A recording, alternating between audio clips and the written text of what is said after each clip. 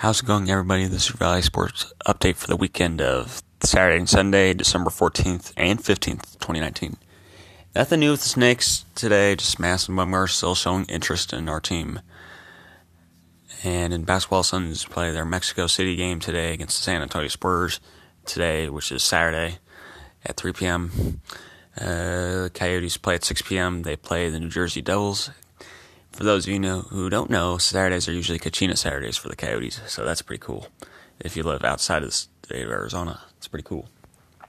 Cardinals are getting ready for the final game of this home game of the season against the Browns.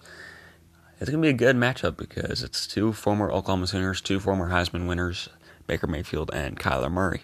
It's going to be exciting.